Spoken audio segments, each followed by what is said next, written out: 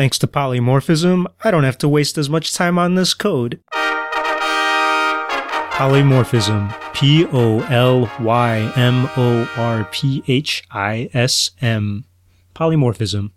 Now, I am no hardcore computer engineer, computer scientist just yet. I mean, I am hardcore in some respects for certain languages maybe, but definitely don't know as much as some other people out there. And yet, I do know that polymorphism is a powerful feature of programming these days, depending on what language you use. And so what is it?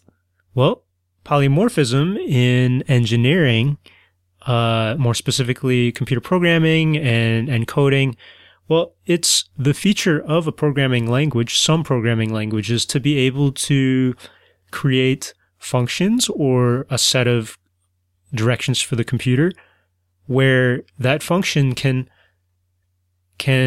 work on all sorts of different data. So, for example, you might have one function that says multiply. And okay, sure, it can multiply regular integers. But that same function, you could use it on decimals. You could use it on maybe vectors.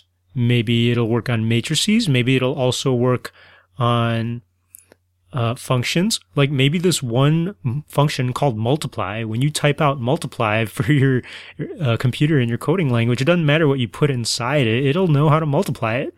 And that's pretty incredible.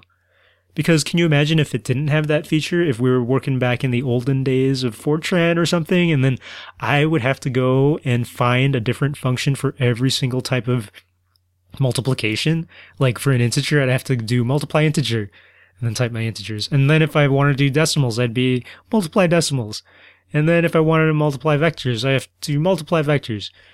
And then it'd be really annoying. My philosophy, my understanding of computer science is that half these innovations in computer science is just a way of avoiding being annoyed and to try to avoid doing things over and over.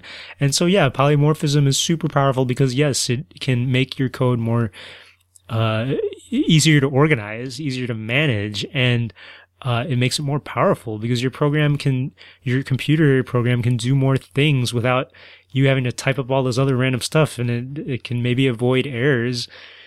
So if you are a hardcore computer scientist and I misrepresented this, let me know.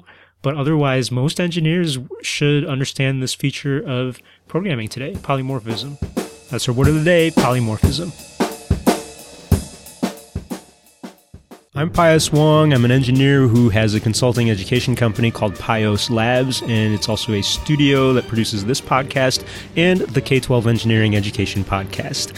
Thanks for listening. If you'd like to support Pios Labs and myself, please do at www.patreon.com/Pios Labs, Pioslabs.